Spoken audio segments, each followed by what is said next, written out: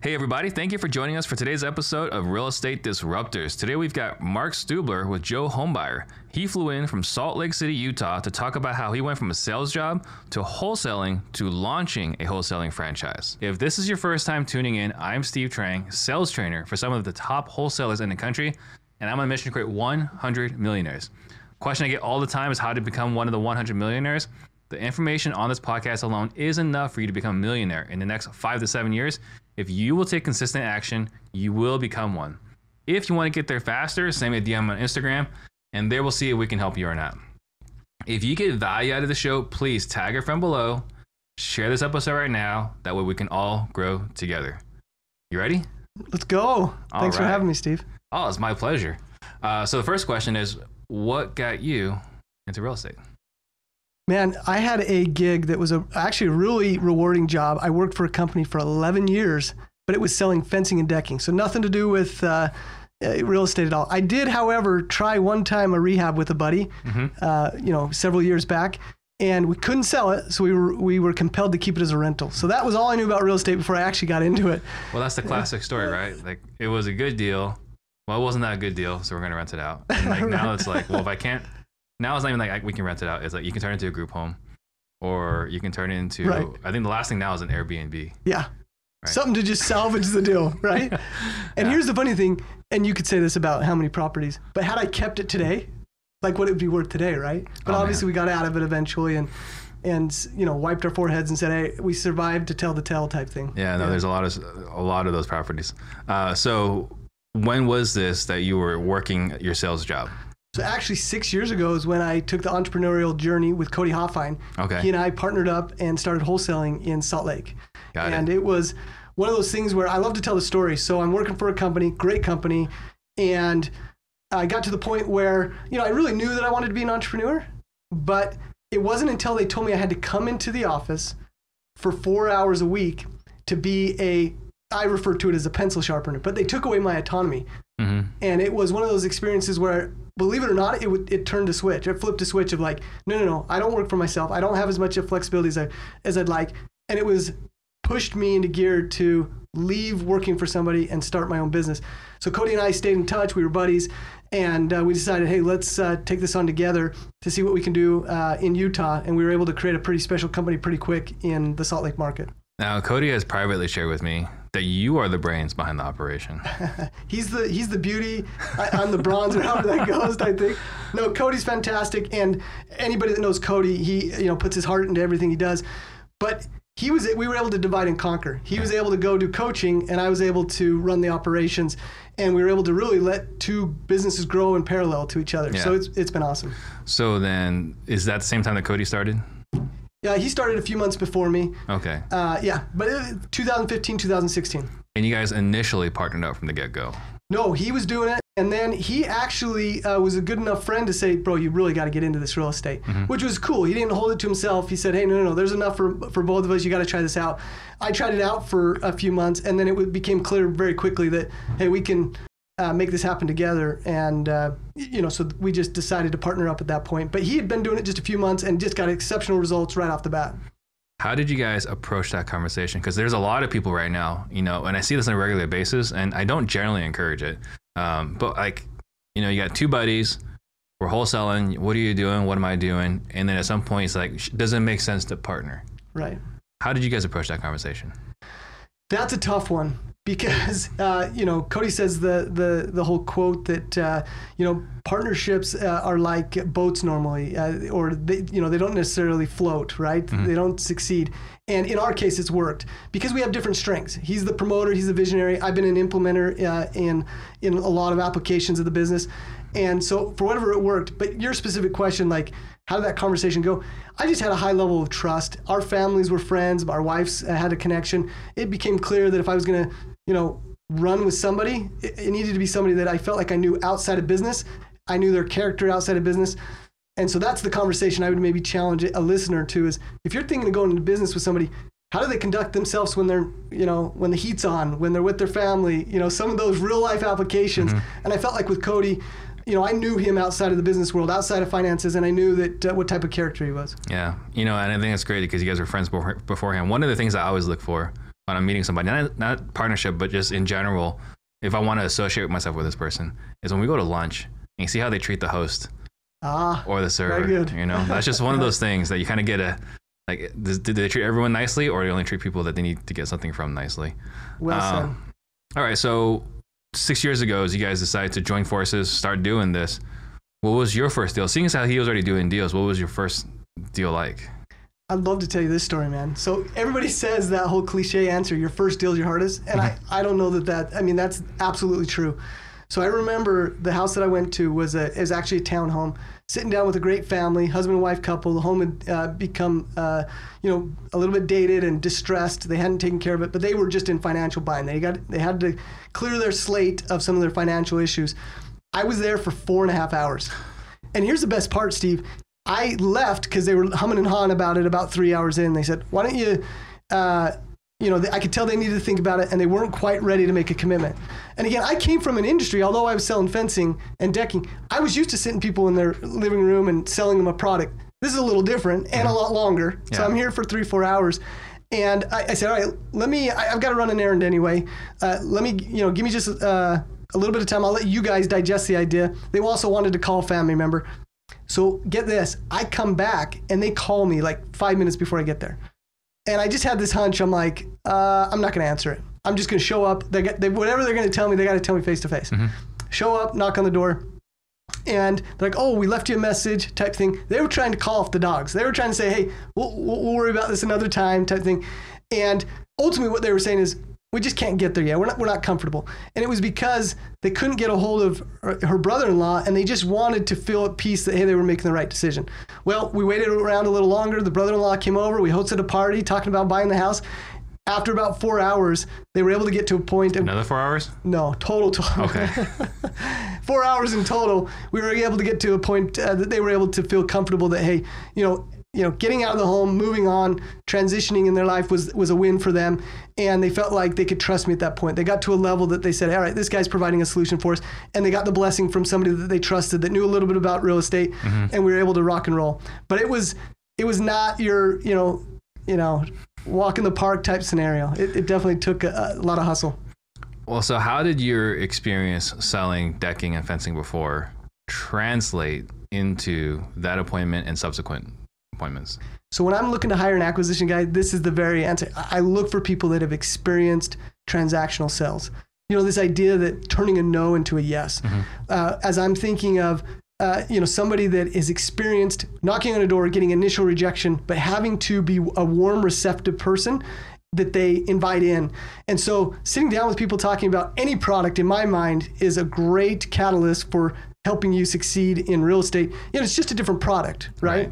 But I will tell you the underlining theme, and this is Sales 101, so I'm not going to say anything that anybody, but I'll emphasize it because I truly believe it, is are you willing to connect with the sellers? Are you willing to make a human connection where you're willing to solve their problem? In fencing world, the problem was maybe safety for their kids or just, wanted more privacy. But in real estate, there's, endless amounts of problems, issues. If you're actively committed to connecting with them, making that human connection, and you're committed to solving their problems, I'm absolutely convinced that is the most important component for a successful salesperson as you're looking at that aspect of stuff. That's why I translated so well, because I had a good time visiting with people about fencing and decking, and I had a great time talking to people about real estate. Yeah. So you're looking for someone that's got a history of getting their door slammed in their face. Yes. And the ability to build empathy and connection. That's right. It's huge. How are you finding those people? It's not easy. And I think it's important you know that it's not easy. Because if you think that, all right, I'm going to put an offering out there on LinkedIn or Indeed, or I'm going to try to recruit, and then I'm going to have that guy tomorrow, you're mistaken. Yeah, oh yeah. It can be a process of, several months, in fact. I obviously start with network. Now you think, well, your network can't be endless. But yeah, over the years, we continue to reach out to people we know that are in sales positions. Who's a successful sales guy that you know? But I always start with network, to really try the sniper approach. Find somebody that is maybe a friend of a friend that's been successful at sales. But obviously knowing what you know about door-to-door, getting the door slammed in the face, what settings can you put yourself in to find people that have been in door-to-door sales? Or who do you know that knows those people? So those are the type of things that I do. And then just with the mindset of, hey, a quality acquisition guy, a quality sales guy can literally transform your business. It's worth the hustle to do it. It's going to be as hard to find somebody, the work that goes in is worth the investment. Yeah. And I think that one of the things that's, as someone newer in wholesale, I mean, someone that's been doing this for a while, they understand this, but someone newer, they underestimate how hard it is to find a good salesperson. Right. Because we're crazy and we don't conform. We don't follow processes. Right. And so, I mean, look at what caused you to flip the switch. I need to come into the office. Right. Screw that. That's all it took, man. They're like, you've been here for 10 years and we made you come in for 4 hours and you're out the door. Yeah. Yeah. So salespeople are generally crazy. So I love that. All right. So then that was your first one, 4 hours. You locked it up, closed it. What was the rest of your beginning journey like? So I learned a lot of right? I mean, you learn a lot of lessons right off the bat. Like the first 3 deals that I did, I assigned for $10,000 each. Now, the irony is, had I known what I know now, maybe one would have been worth a lot more than that, or maybe all 3. But I was just, all right, I put a price tag on each one. And I undersold, really, the value that I created. I remember my second deal was a home that ended up having to get divided to be a split home. Sounds crazy, but in essence, it's just a ton of work for the buyer to get it. And I think in today's world, like even my buyers list today, I'm like, I don't know how I moved that. I'm not convinced that I could even move it today. It was so random. But yeah, just a lot of, the journey in the early days was each property provided that powerful education, right? I think so many times we're like, well, when this happens, I'll do this. And it's one of those things where in real estate, you just got to get after it. You got to learn on each one. You're going to make mistakes. You're going to leave money on the table. And the other thing is stay hyper-focused. The one thing I've learned in the early days is we didn't try to take on rehabs. We didn't try to take on hotels. We just stayed in our lane and built the cash reserves, learned what we could learn. And not until we could take on some of those things without it being a distraction did we monkey with any other aspects of real estate. Got it. What were some of the early struggles, when you guys were launching 5-6 years ago? It makes me think of leadership. It makes me think of, I've had some people that weren't honest with us. So we had some cold callers, a whole group of them, and they actually like colluded and like, hey, this is the nuance. This is how you say you're working and don't actually have to work. I mean, in essence, they had talked just enough to realize, hey, this is how you make it look like you're making calls and that type of thing. And so come to find out, we had people, so one of the struggles I think is simply that I wasn't really the leader that I needed to be in terms of both inspiring them, but also holding them accountable. I think those are 2 critical components. Like I needed to hold them accountable and actually make sure that they knew that what they were doing was meaningful. I put them in a position where they realized they could get away with marginal activity at first. And then it probably led from that to, I can get away with not doing anything sometimes. Right. And that was bad leadership. So that's the lesson I learned is the better leader that I've become. And obviously that's a perpetual journey. It's an ongoing thing. Oh yeah. But the better leader that I've become, I attract better people. And I'm also putting myself in a position where I'm helping them succeed because I'm holding them accountable. I'm inspiring them. And so leadership is what I think of as you ask that question. Locally or virtual? Locally is specifically when I'm hiring? The one that you had people that were colluding. Dude, that was local. These are people that we met weekly, hung out in the office. Yeah, Wow. Yeah. Because I hear about this in the virtual side. It's crazy that it will happen in your own office. Yeah. Never would have guessed it. So accountability is one of those things that we all have challenges with. Right? Like, how do you have these difficult conversations? Like, Joe, why are you not making your dials? Right. All right, Mark, what's going on? I saw you clocked out at 4:30 yesterday. How are you approaching those conversations? Because those are difficult conversations that are required by leadership/management.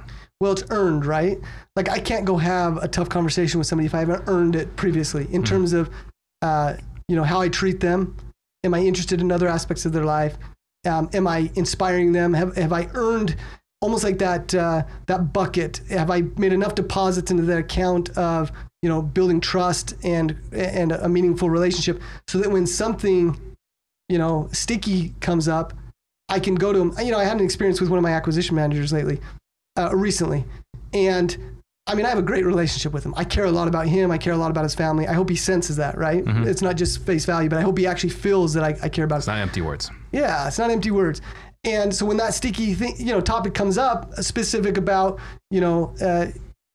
his interest in doing his own investing type thing, it was, you can have these tough conversations and use soft language type thing, or soft tone, I guess is the other way to say it. And that was something a mentor shared with me, is just the ability that sometimes you have to have these meaningful, tough, accountable type questions, but you can do it using kind of a soft tone. And it can be almost a very direct, like, dude, you screwed up on this. Mm-hmm. But when you're coming from a place of, hey, they know, deeply how you feel about them, then you can get away with, in my mind anyway, that's according to Mark Stubler, how I've handled it. And I'm grateful that I have good people that receive it well. You got a lot more leeway, a lot more, runway to run on before you run out.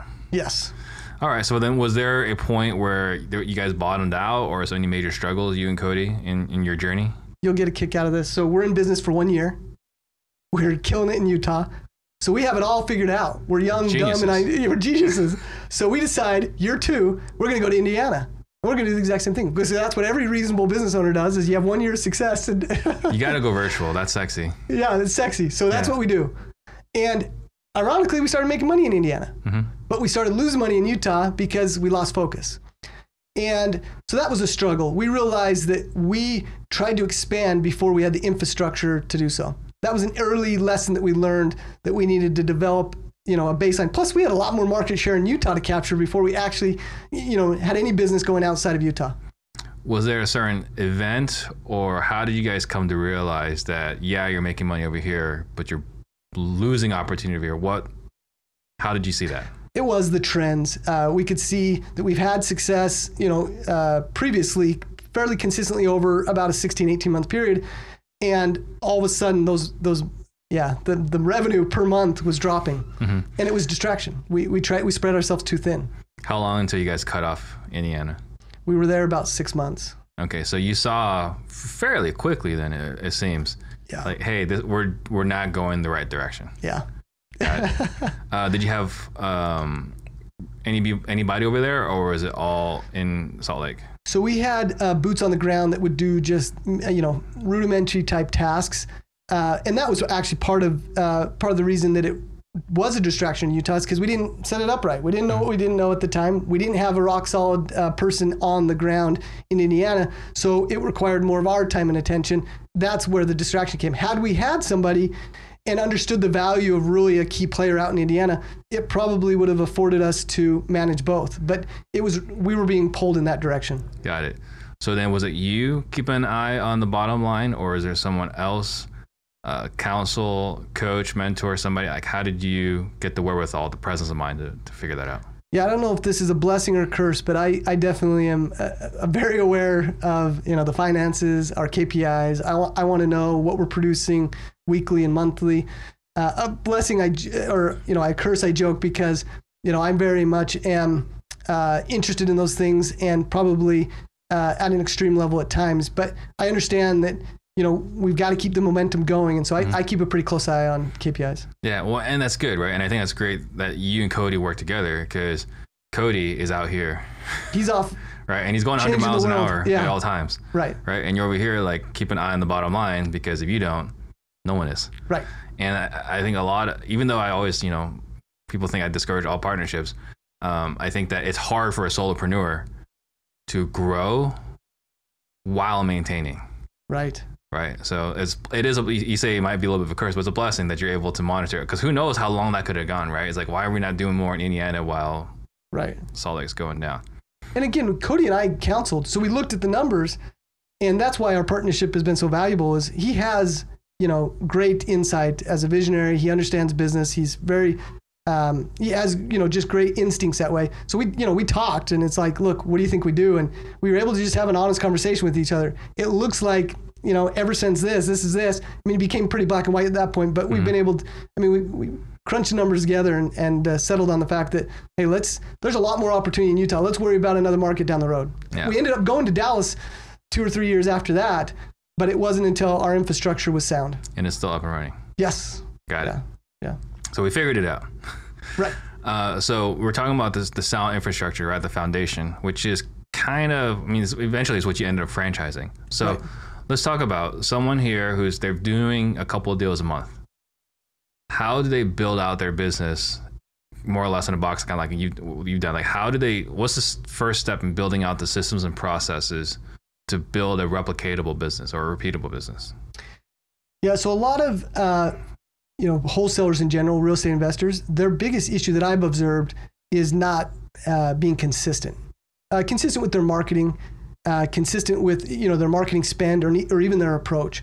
And what it looks like is they open up a website, they start putting a little bit of fuel behind it with marketing, and then it doesn't experience the success, or they have initial success, but then it kind of peters out, and so does their commitment to that. So then they try something else.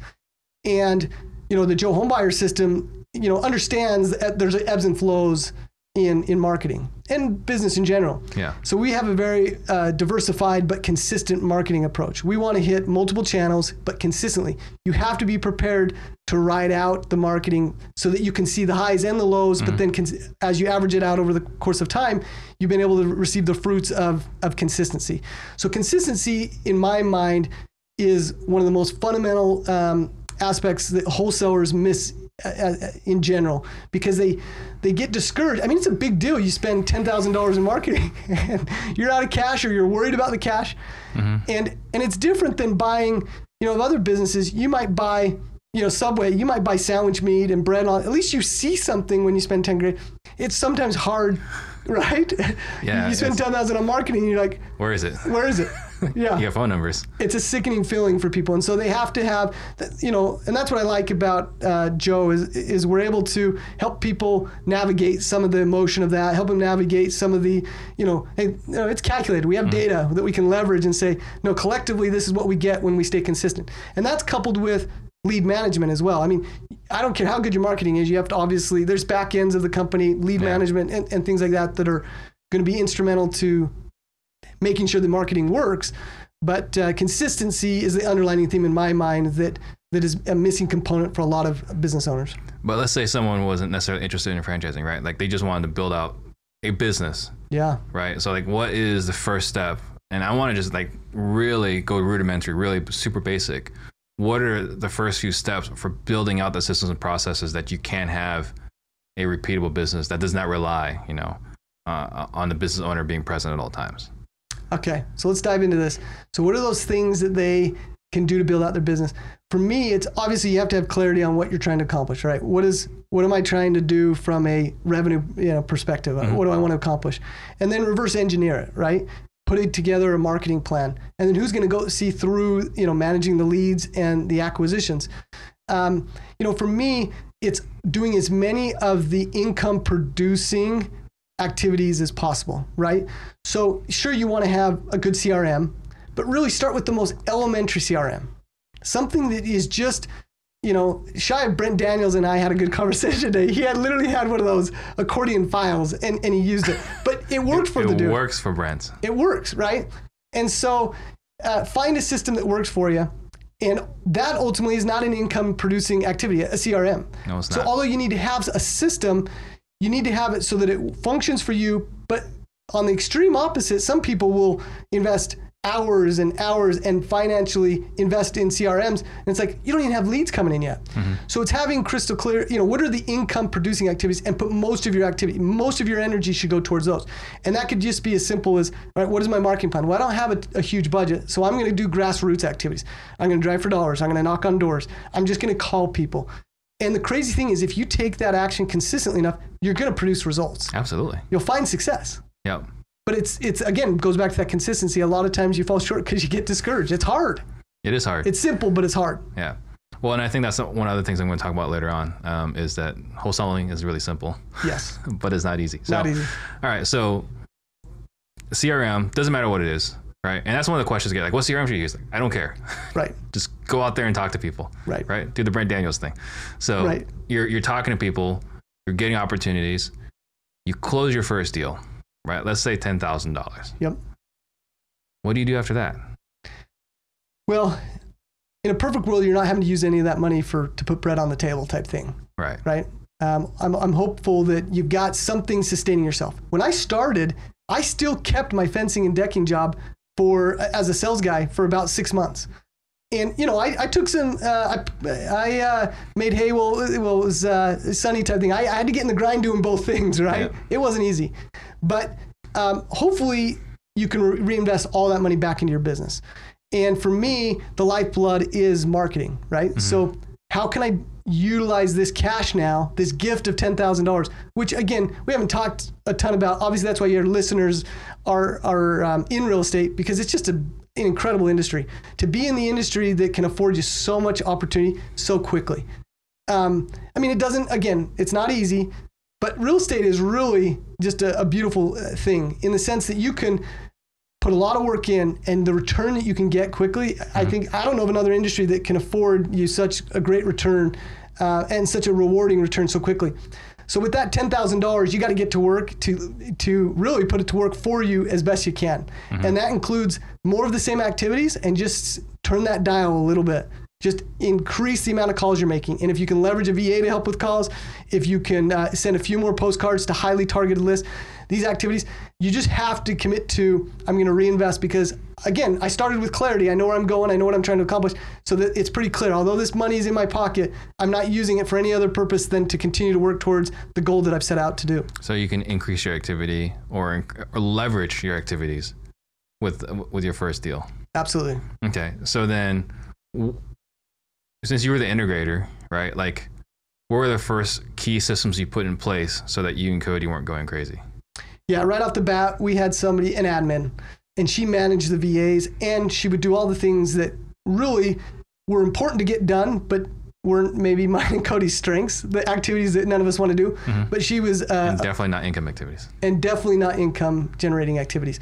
So any of those types of things, even just setting up the marketing or retaining list and working with the VA. We were able to put a gal by the name of Jordan on that task. She worked from home. She was fantastic.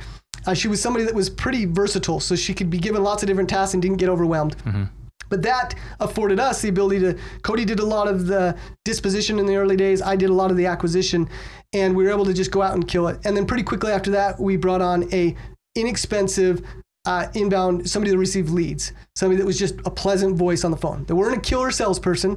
They made $12 or $14 an hour, but they just liked being part of something that was growing, and they wanted to answer the call. So really our first year, that was us, me, Cody, acquisitions, dispositions, and we had an admin and VAs, but I count really the admin really as one employee with the VAs, and somebody helping with calls. And we were able to do a ton of deals. I love the idea that you were the integrator and the acquisitions. And that's not a normal two hats for one person to wear. So going back to earlier, we're talking about wholesaling is simple, but it's not easy. What do you mean by that? Well, it's one of those things where, but anything that's super rewarding, let's be honest, something that's super rewarding, it's rewarding because you had to be in the grind. You had to put on the gloves. You had to work hard towards it, right? Mm-hmm.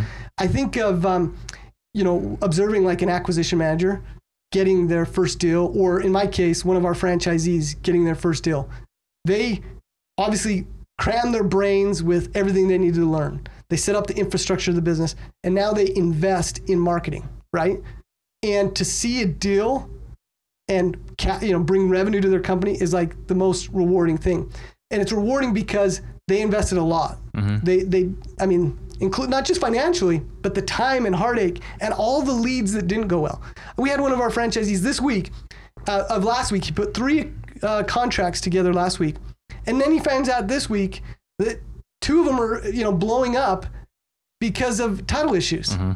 And it's like, that's what I mean by it's simple. You've got to stay consistent. You got to work hard. But you have to be prepared that there's some ebbs and flows. There's some highs and lows. It's a roller coaster at times. Super high highs and super low lows. It is, man. You can have the most incredible return. Everything's on fire. And then next thing you know it, like, it's awful, right? I remember we had one month where we were crushing. It's like we got 140,000 on the board, right? Right. And that 140,000 in like a matter of a week turned into like 40,000. Like that. Just like that, right? And it was just a couple of deals that went sideways, right. And like, oh man, we're going to finally hit our first 6-figure month. Right. No, we're not. It's a little bit of an ego blow. Yeah. So, and then you're going back to your sales approach. You know, I think it's fascinating that you don't preach making offers. I don't. I know that's not popular in the world. Well, I'm also in the minority with you on that. So, but I'd love to hear more about this. Yeah, for me, I'm not in the business of making offers. I'm in the business of buying houses. And so when I'm working with the seller, I'm doing everything I can to not make it about price or the house, in fact. Mm-hmm. I'm trying to make it about them and helping them find a solution for their, you know, whatever's going on for them. You know, and the home is a byproduct of that. And certainly that's why we're meeting.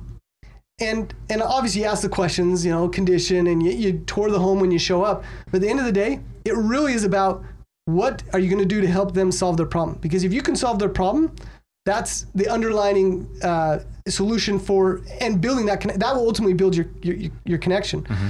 So as I'm visiting with the homeowner and they say, hey, what's your number? It's Mr. and Mrs. Seller.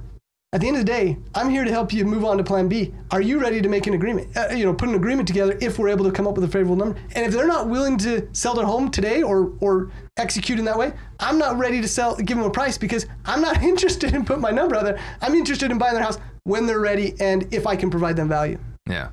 And I think that's a great point. And that's something that, again, we harp a lot on in our sales process, right? What we train is that we don't give an offer until they're ready to sign. And I think that's one of the biggest rookie mistakes that most, like a very high percentage of wholesalers make, is sharing that number and then it's leveraged against them. And it's the example I always like to use is when I bought my Honda Accord, right? I mean, I had all the dealerships shopping against each other. Right.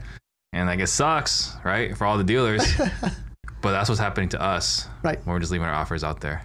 I love that you share that because it's very common in the real estate world. Offers is a quantity thing. And I just don't adopt that logic at all. Yeah.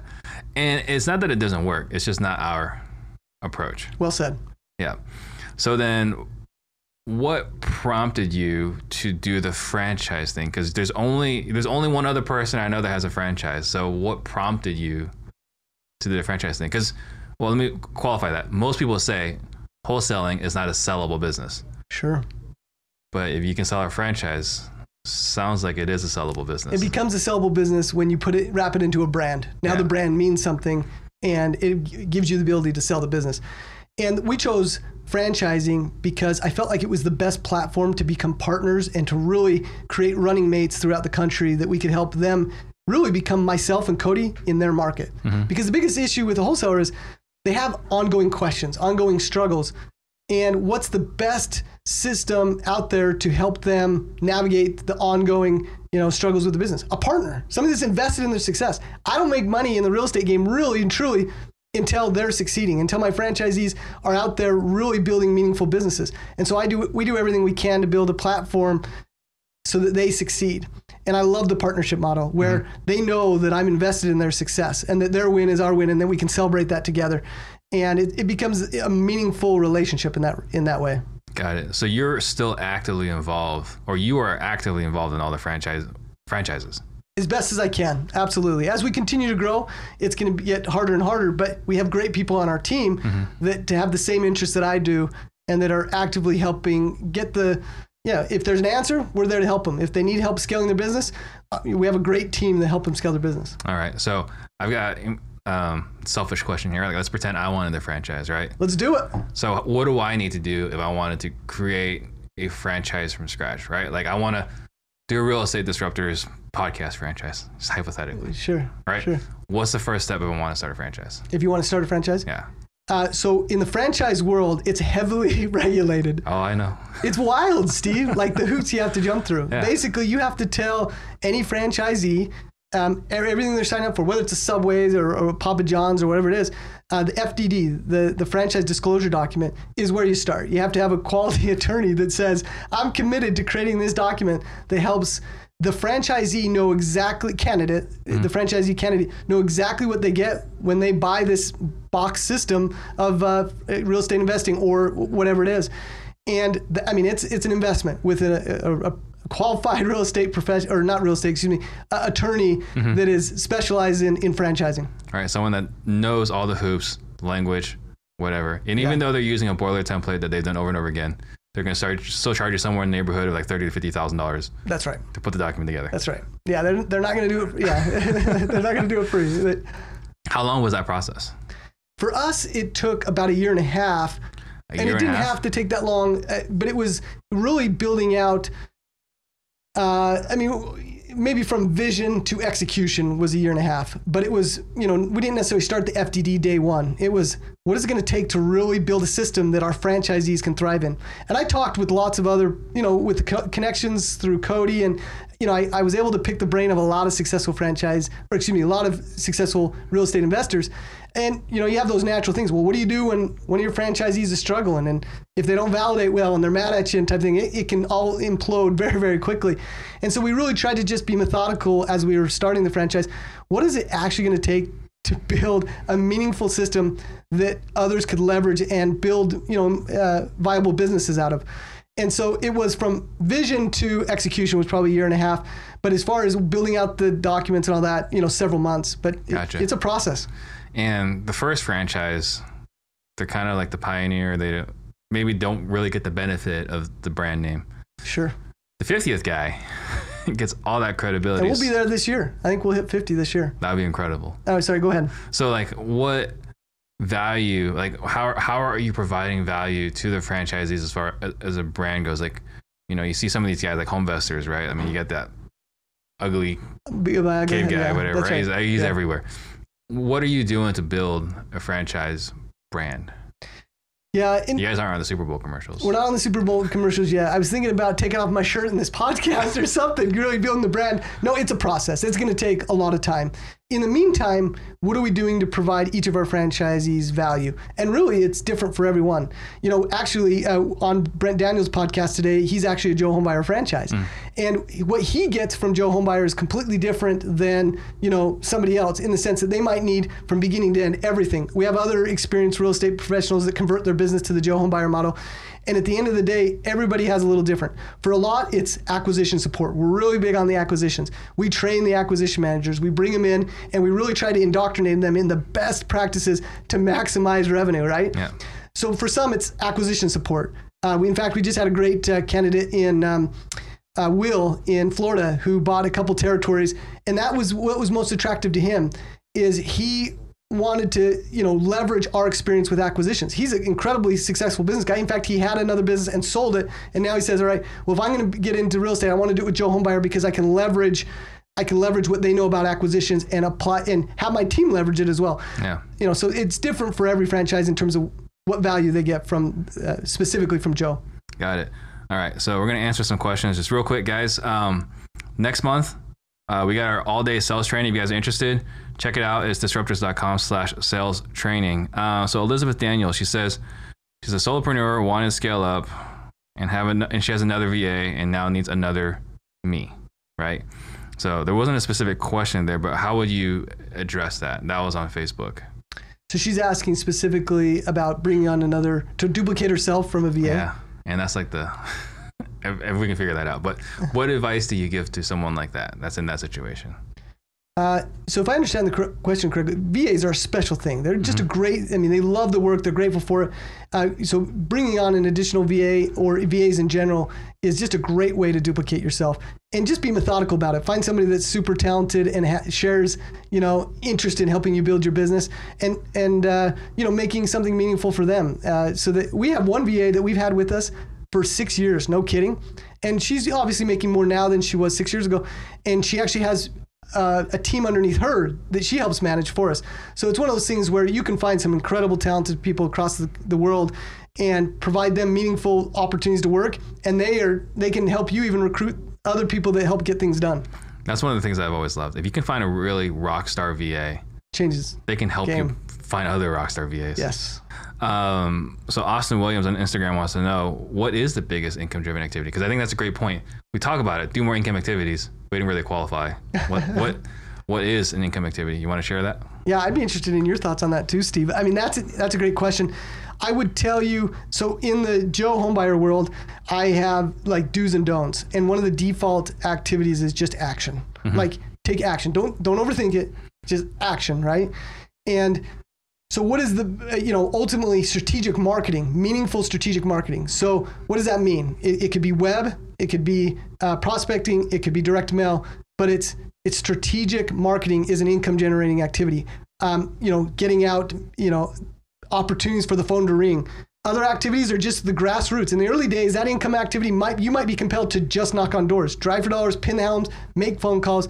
It's whatever it is that is bringing you closer to your next appointment and in turn your next contract. What are those things that are taking you to your next contract? And actually, any of the activities after the contract, working with the title company, all those things, those are not income generating activities. That's no pay time.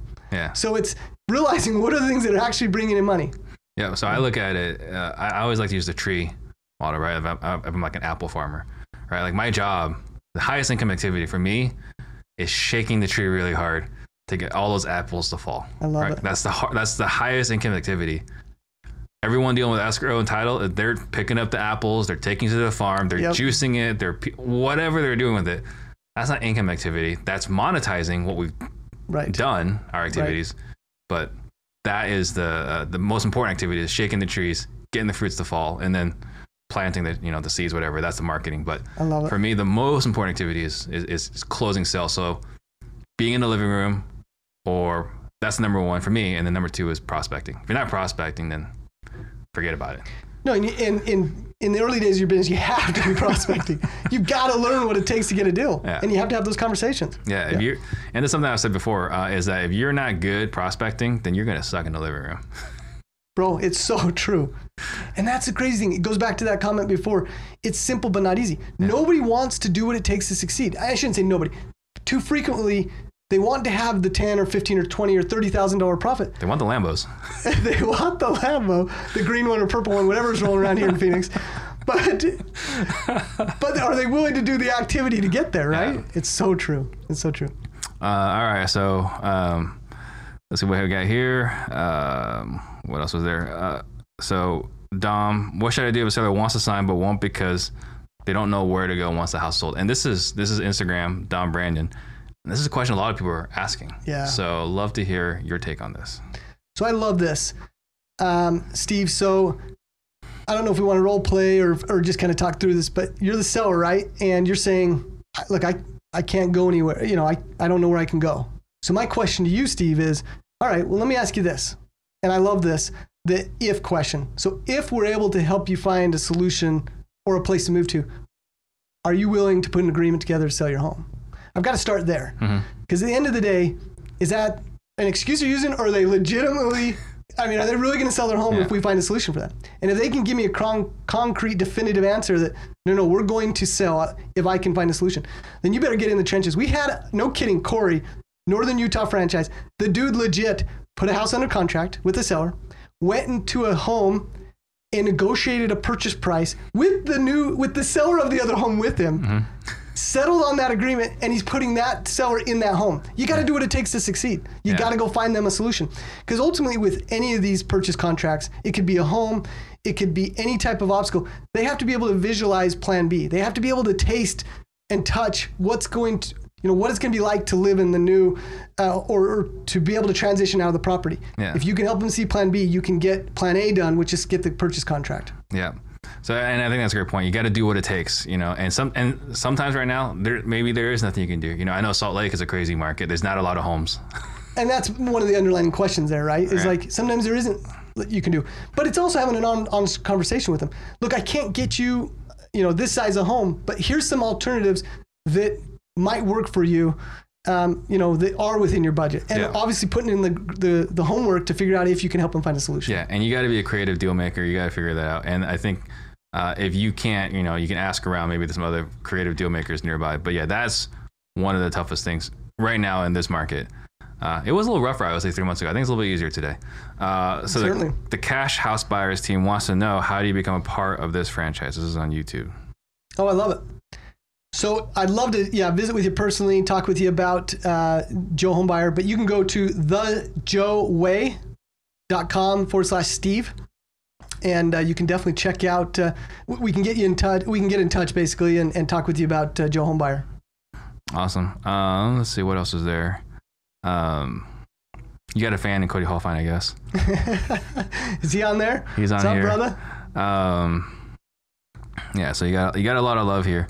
So Kai Nguyen wants to know, what do you do when a seller finds out how much money you're going to be making on the wholesale deal? That's tough. I like to have a conversation like this as often as I can, Steve. When I'm visiting with the homeowner, I have kind of that tough conversation. Mr. and Mr. Seller, I appreciate working with you. I also think it's my obligation to tell them that I have multiple exit strategies. Hey, look, I might keep this as a rental. I might rehab this property myself, or I actually might partner with somebody and make money immediately on this. I don't try to explain what an assignment agreement is, but I might partner with somebody immediately and be out of the project, but make money, immediately. Mr. and Mr. Seller, do you care if I make $2,000 or $200,000 and what way I do it as long as I keep all the terms of this agreement? And almost universally they say, I hope you make $1 million, but as long as you keep these terms of the agreement. So it's just making sure that you address any potential issue. Hey, if anybody stops by that's not me, don't let them in the home. I network with lots of people. There's a possibility that somebody's going to stop by and say they want to buy it and try to muddy the water. Know that sort of thing could happen as well. Having these conversations up front will save you a ton of heartache. Yeah, the way I like to describe it in our sales process is building a moat around the castle. Right? There you go. Like no one's getting in. Love right, it. we got to defend this at all costs. Gregory Ballard wants to know, what are some of your tips for hiring an acquisitions agent? Because this is, I think, a lot of people struggle with this. And we mentioned earlier, it's a hard thing. So what are your tips? So I don't mean to put a plug in there for Predictive Index. It's a little bit of an investment. We've invested into it with Joe Homebuyer. But are you familiar with Predictive Index? We use it too. You love it. Okay. Absolutely. It's an incredible tool, right? You're assessing the behavioral tendencies and the strengths of your candidates. So it's having a tool like that. A lot of people have heard of the Tony Robbins DISC assessment. It's different because it's more of a, it's not the behavior, it's the... I think it's just more complete. Yes. The Predictive Index is more complete, right? And so it's having a tool, though, that you start to leverage the data consistently where you're saying, all right, who am I actually hiring? So first you need to identify what type of personality traits. That's the difference, personality traits versus behavior. And once you get clear on what type of person you're looking for, obviously I'm looking for somebody that is independent, has the driver mentality. And then as much as important as anything else, I want them to be teachable. Because what I can't do is I can't hire that guy that is, seasoned sales guy, but isn't a sponge to what I believe to be a very specific way and successful way of doing business. Yeah. But how do you find them? It takes a lot of hustle. So it's networking with people. It's getting on LinkedIn and reaching out to people. It's almost like finding a seller. It's prospecting. It's doing those activities that are going to set you up to find people that are in the world that you're trying to recruit for. I love door-to-door guys. Yeah. Or gals. Somebody that has been in that transactional sales. One of our best guys. He was a solar guy. Yeah. Love him. And Gregory, I mean, this is just a plug. There was another podcast we did with Nick Perry. Maybe look back at that one. I think that was really goes into this in great detail. But I think the big thing is, because it really highlights what you just talked about a moment ago. If you treat finding an acquisition agent like you treat finding a motivated seller, you will find great acquisition agents. Yeah, well said. But if you're going to post on Craigslist or Facebook and just wait for all those leads to come in, it doesn't work, just like it doesn't work for finding a motivated seller. So true. Yeah, you got to treat it like you're finding a motivated seller. I'd start with your network and then your network's network. Yeah, but you're right. It's all the activity. It's a consistent activity. Yep. So let's see if they had anything else. So Elizabeth Daniel, follow-up question. How to convince an elderly couple to use a contract they want just a handshake in cash? She's tried explaining to them it's for their protection. Yeah. Okay, so she's got a seller. She's got a seller who doesn't want to sign a document. They just want to do cash with a handshake. Elizabeth, I love that you're experiencing this because you're going to be a rock star and you're going to have success with this and you're going to go get this deal done. But I would tell you that I actually believe that you can navigate this. I would either hop in a car with them, drive them to your title company, and I kid you not, just think completely outside the box.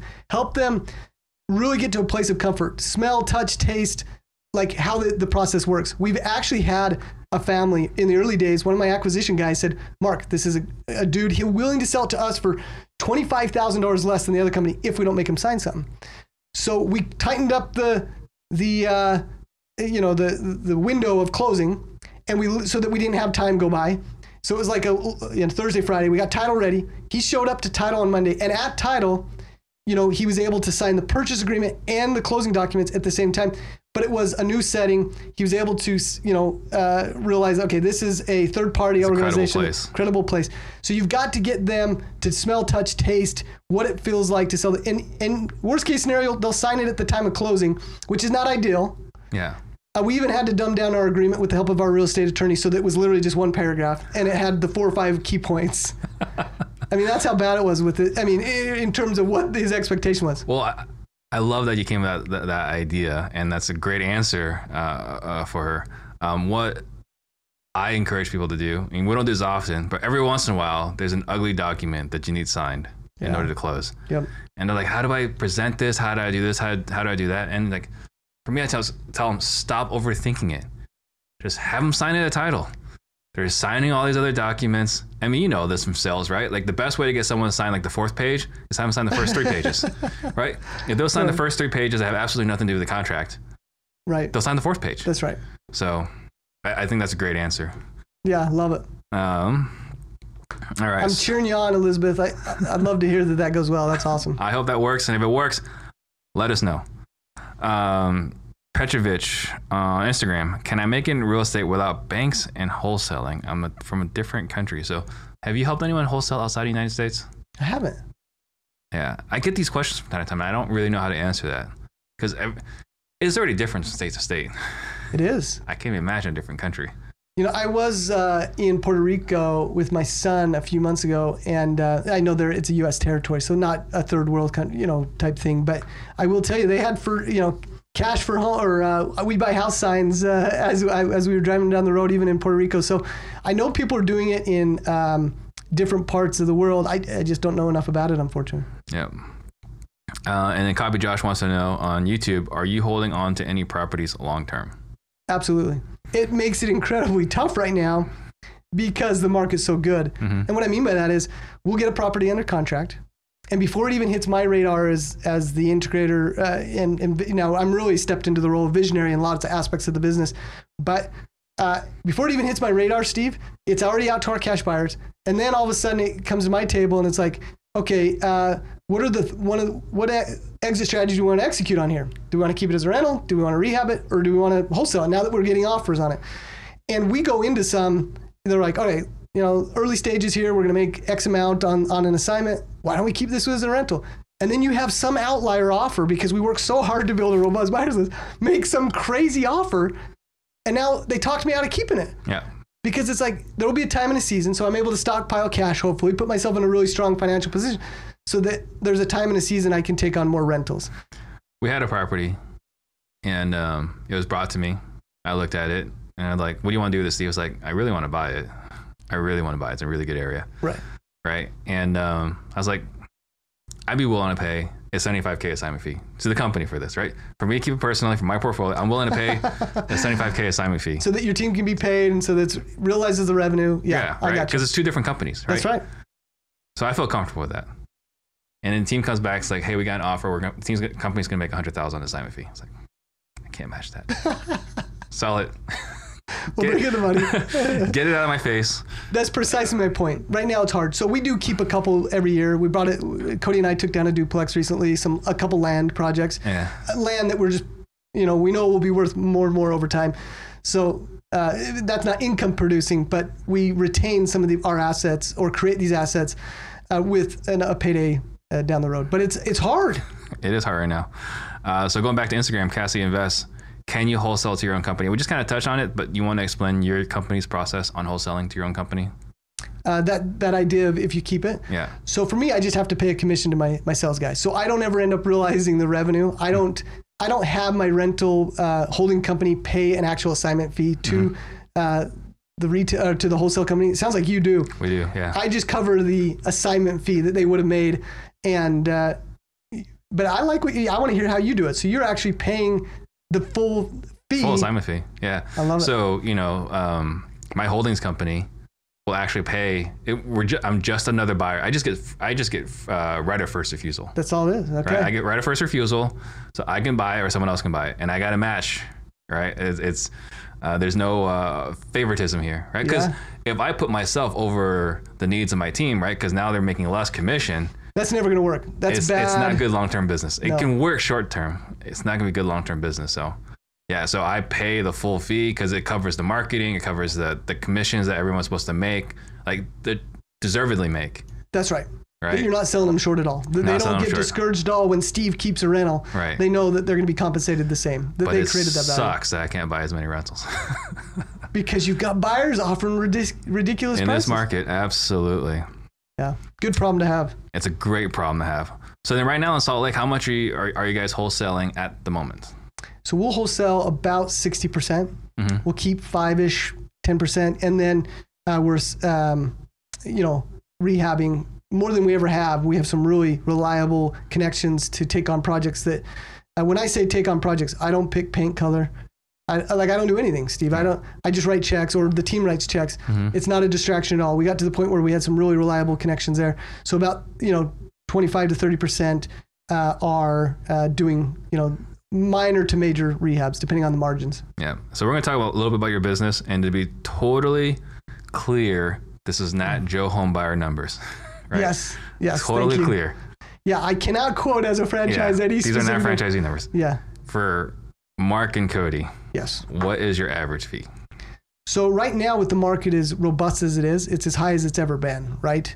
And right now in Utah, we're averaging over $40,000 in revenue.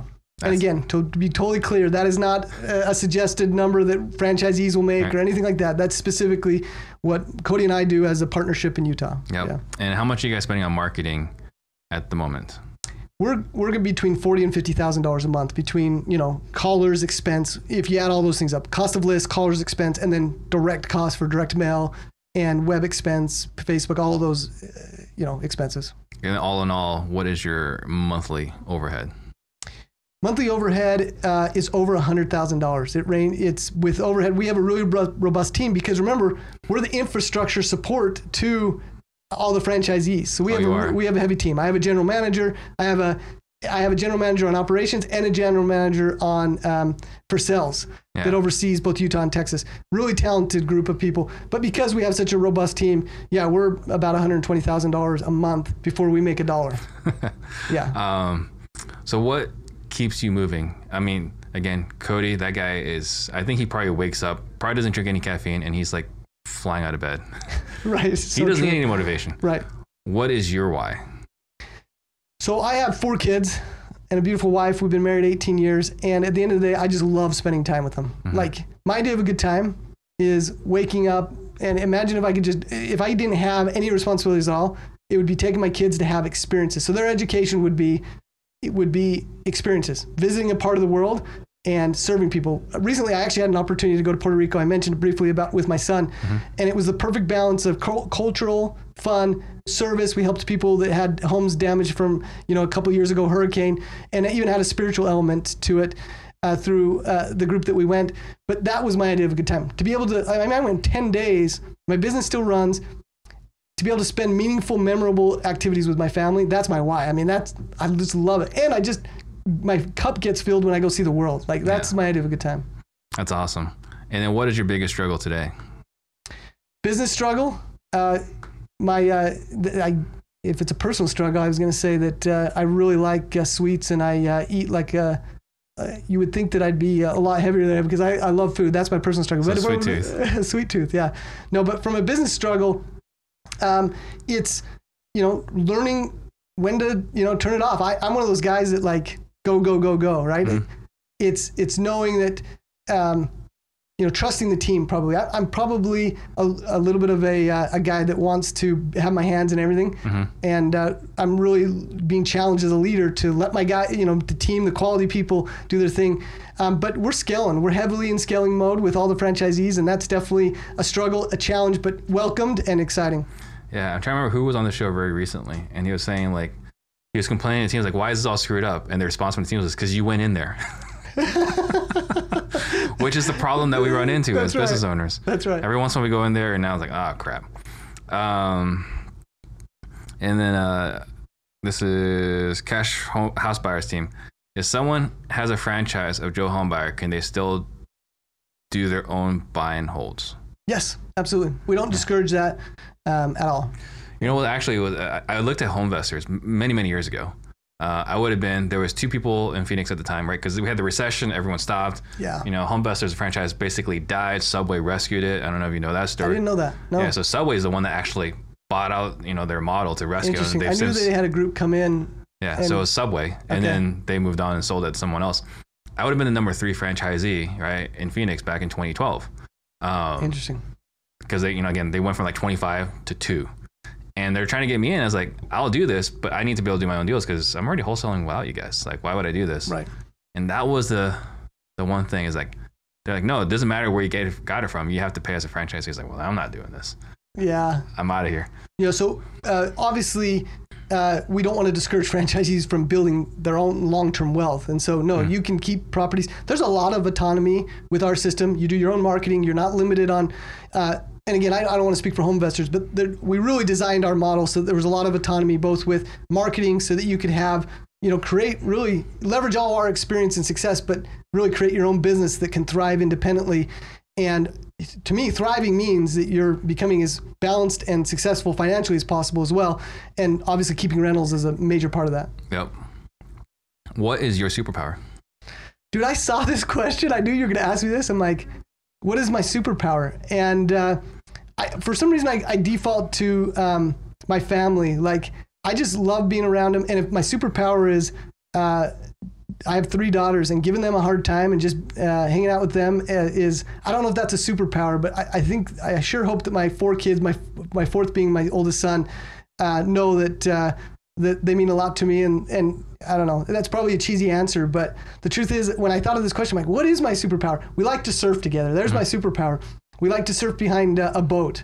So in Utah, we don't have an ocean. So we gotta hop on a boat to surf. And that's my superpower. We can do some pretty fun tricks on a wake surfboard. Do you annoy and irritate your kids? Dude, I'm the best at it. That's what I'm saying. That's you summarized it well. That's what I'm saying. I can. Well, because like my kids ask, like, why do you always bother us? Like, it's my job. Like, I'm your dad. I love it. My daughter started kindergarten today, and I was giving her a hard time about, hey, school got canceled. I wish I could tell you that you could be there today. And she's like, Dad, this is like the 3rd time. You know, I told her she couldn't go because the teacher called and canceled school.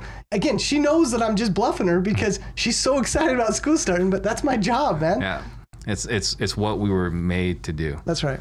What is the greatest lesson that you have learned? That really becoming a successful business owner is about personal development. Like, at the end of the day, we owe it to ourselves to become the best versions of ourselves. Matthew Kelly has that book. Well, look it up. Matthew Kelly. Why is the name slipping my mind? But the premise of the book is becoming the best version of yourself. And I've shared the author's name, and so definitely look into that. But I'm convinced that that's one of the most valuable lessons I've learned is that from a spiritual sense, and I don't know how deep we want to go there, but I actually do believe that we're intentionally on earth for the purpose of making a difference. And if I can become the best version of myself as a husband, father, business owner, and I can do, give back, do different things like that. And obviously I've got a long way to go. I'm not, but what am I doing to just refine myself, Yeah. And life's to be enjoyed as well. But it's what am I doing I'm learning that developing as a leader is absolutely critical to being a successful business owner. And that journey never ends. It never ends, Yeah. but it's a fun journey if you stop to enjoy it, right? Yeah, absolutely. What is your favorite, best, or most interesting failure? Most interesting or favorite failure? Ooh, I love that question. I would have to tell you, we had a property that, I'm trying to think my most interesting, Steve, I really want this to be like it's the end of the podcast. I got to have something super interesting. Well, there's one property that I'm thinking of. It fell apart on us pretty quick in the sense that it needed to have an entirely new water line put in. And for us, the experience of just realizing that we're not invincible. And I was convinced I'm never going to lose money on a property because I'm just going to be super prudent with the numbers. I'm going to crush them all of this.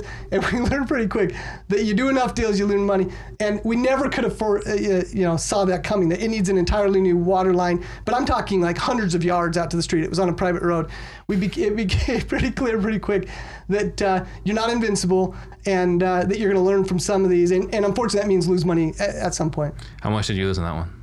Actually, we ended up only losing like $7,000 because the margin started out pretty beautifully. But the biggest loss really was time. Yeah. Unfortunately, is more than anything, the distraction was the killer. It was a big distraction. We've had some properties like, should we have made that much money? Probably not. But because the project took longer, and right now this market is appreciating like crazy, like it covers up your mistakes. It does. Yeah. Is there a book you've gifted more than any other? Leading an Inspired Life by Jim Rohn. Love that guy. Isn't that incredible? That book's incredible too. It's like nuggets just throughout. It's written in a format that is like incremental little paragraphs or 1 or 2 pages. So you can pick it up and within 5 minutes a day, you can grasp a concept without having to feel like you have to read cover to cover. Yeah. And it's fascinating because he is, Darren Hardy's mentor, right? Who is my mentor. He's Tony Robbins. Like Tony Robbins used to work for him as a teenager. Like this guy made massive ripples in the personal development world. It's amazing what he's accomplished. And wasn't he just like a normal dude? Like he was a normal salesperson who just had a knack for telling stories. He's kind of like Zig Ziglar, right? But he could explain a difficult concept, or not even a difficult concept. He could make a concept sound really simple and funny. Yep. Right. So Gary Vee talks about if you can be funny and educational, then you're gonna have massive impact. You'll have a ton of followers or whatever. Yeah. Jim Rohn was funny and educational. He's incredible. He was an incredible human being. So I want you to think about what you want to leave the listeners with while I make a few quick announcements. Guys, if you got value today, please like, subscribe, share, comment. That helps the algorithm, and it helps the algorithm reach more people, and we can create 100 millionaires. We do have our all-day sales training coming up September 24th. If you're interested, go to disruptors.com/sales training. And next week, we got my buddy Sam Prim coming in. He's going to talk about how he's built a real estate empire with other people's money, right? Which is the best way to do it because you're not jeopardizing any of your own money. So what are some last thoughts you want to leave listeners with? Well, I love that and applaud your listeners for investing time to build in their future and listening to this podcast. I love that you said 100 millionaires. Yeah. That's, this journey that you're putting people on, that's exciting. If I were to put a bow on anything I said today is I'm excited for people's journey. I'm excited that they can, see the fruits of their labors. I just feel fortunate to have found real estate. I wish I could say that the success of Joe Homebuyer is exclusively because of the great people and the team. No, we tapped into an incredible vehicle of real estate. I just feel so fortunate to be in real estate. Applaud and encourage people to just stick with it. Like at the end of the day, if you can stay with it, it can be an incredibly rewarding thing for you and your family, and it's worth it. It's worth the sacrifice. It's worth the hard work. And a plug for you that, this is an incredible platform. The people that you put on the show that can share these insights, you made that declaration at the beginning of this call. If you listen to this podcast, you will be successful if you go out and implement. And I'll just compliment that confident declaration that I believe that to be true. With consistency. Which is what you said was the biggest challenge for most entrepreneurs. Yes. Consistency. How can someone find out more about you, Joe Homebuyer, whatever? Yes. Definitely visit us at thejoeway.com/Steve. Awesome. Thejoeway.com. Yep. Thank you very much. Hey, my man. Thank you. A lot of fun. Thank you guys for watching. See y'all next week. Thank you.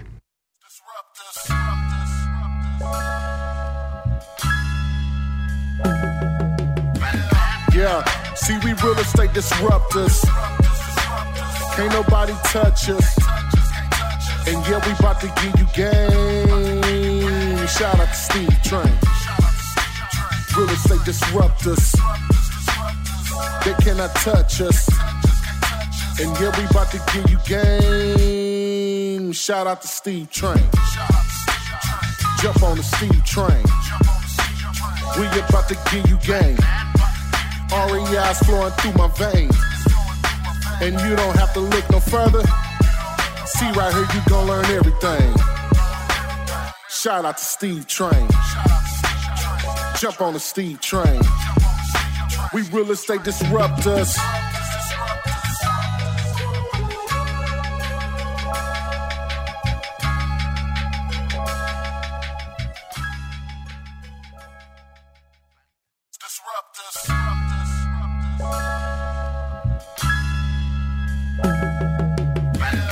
Yeah, see, we real estate disruptors. Can't nobody touch us. And yeah, we about to give you game. Shout out to Steve Train. Real estate disruptors. They cannot touch us.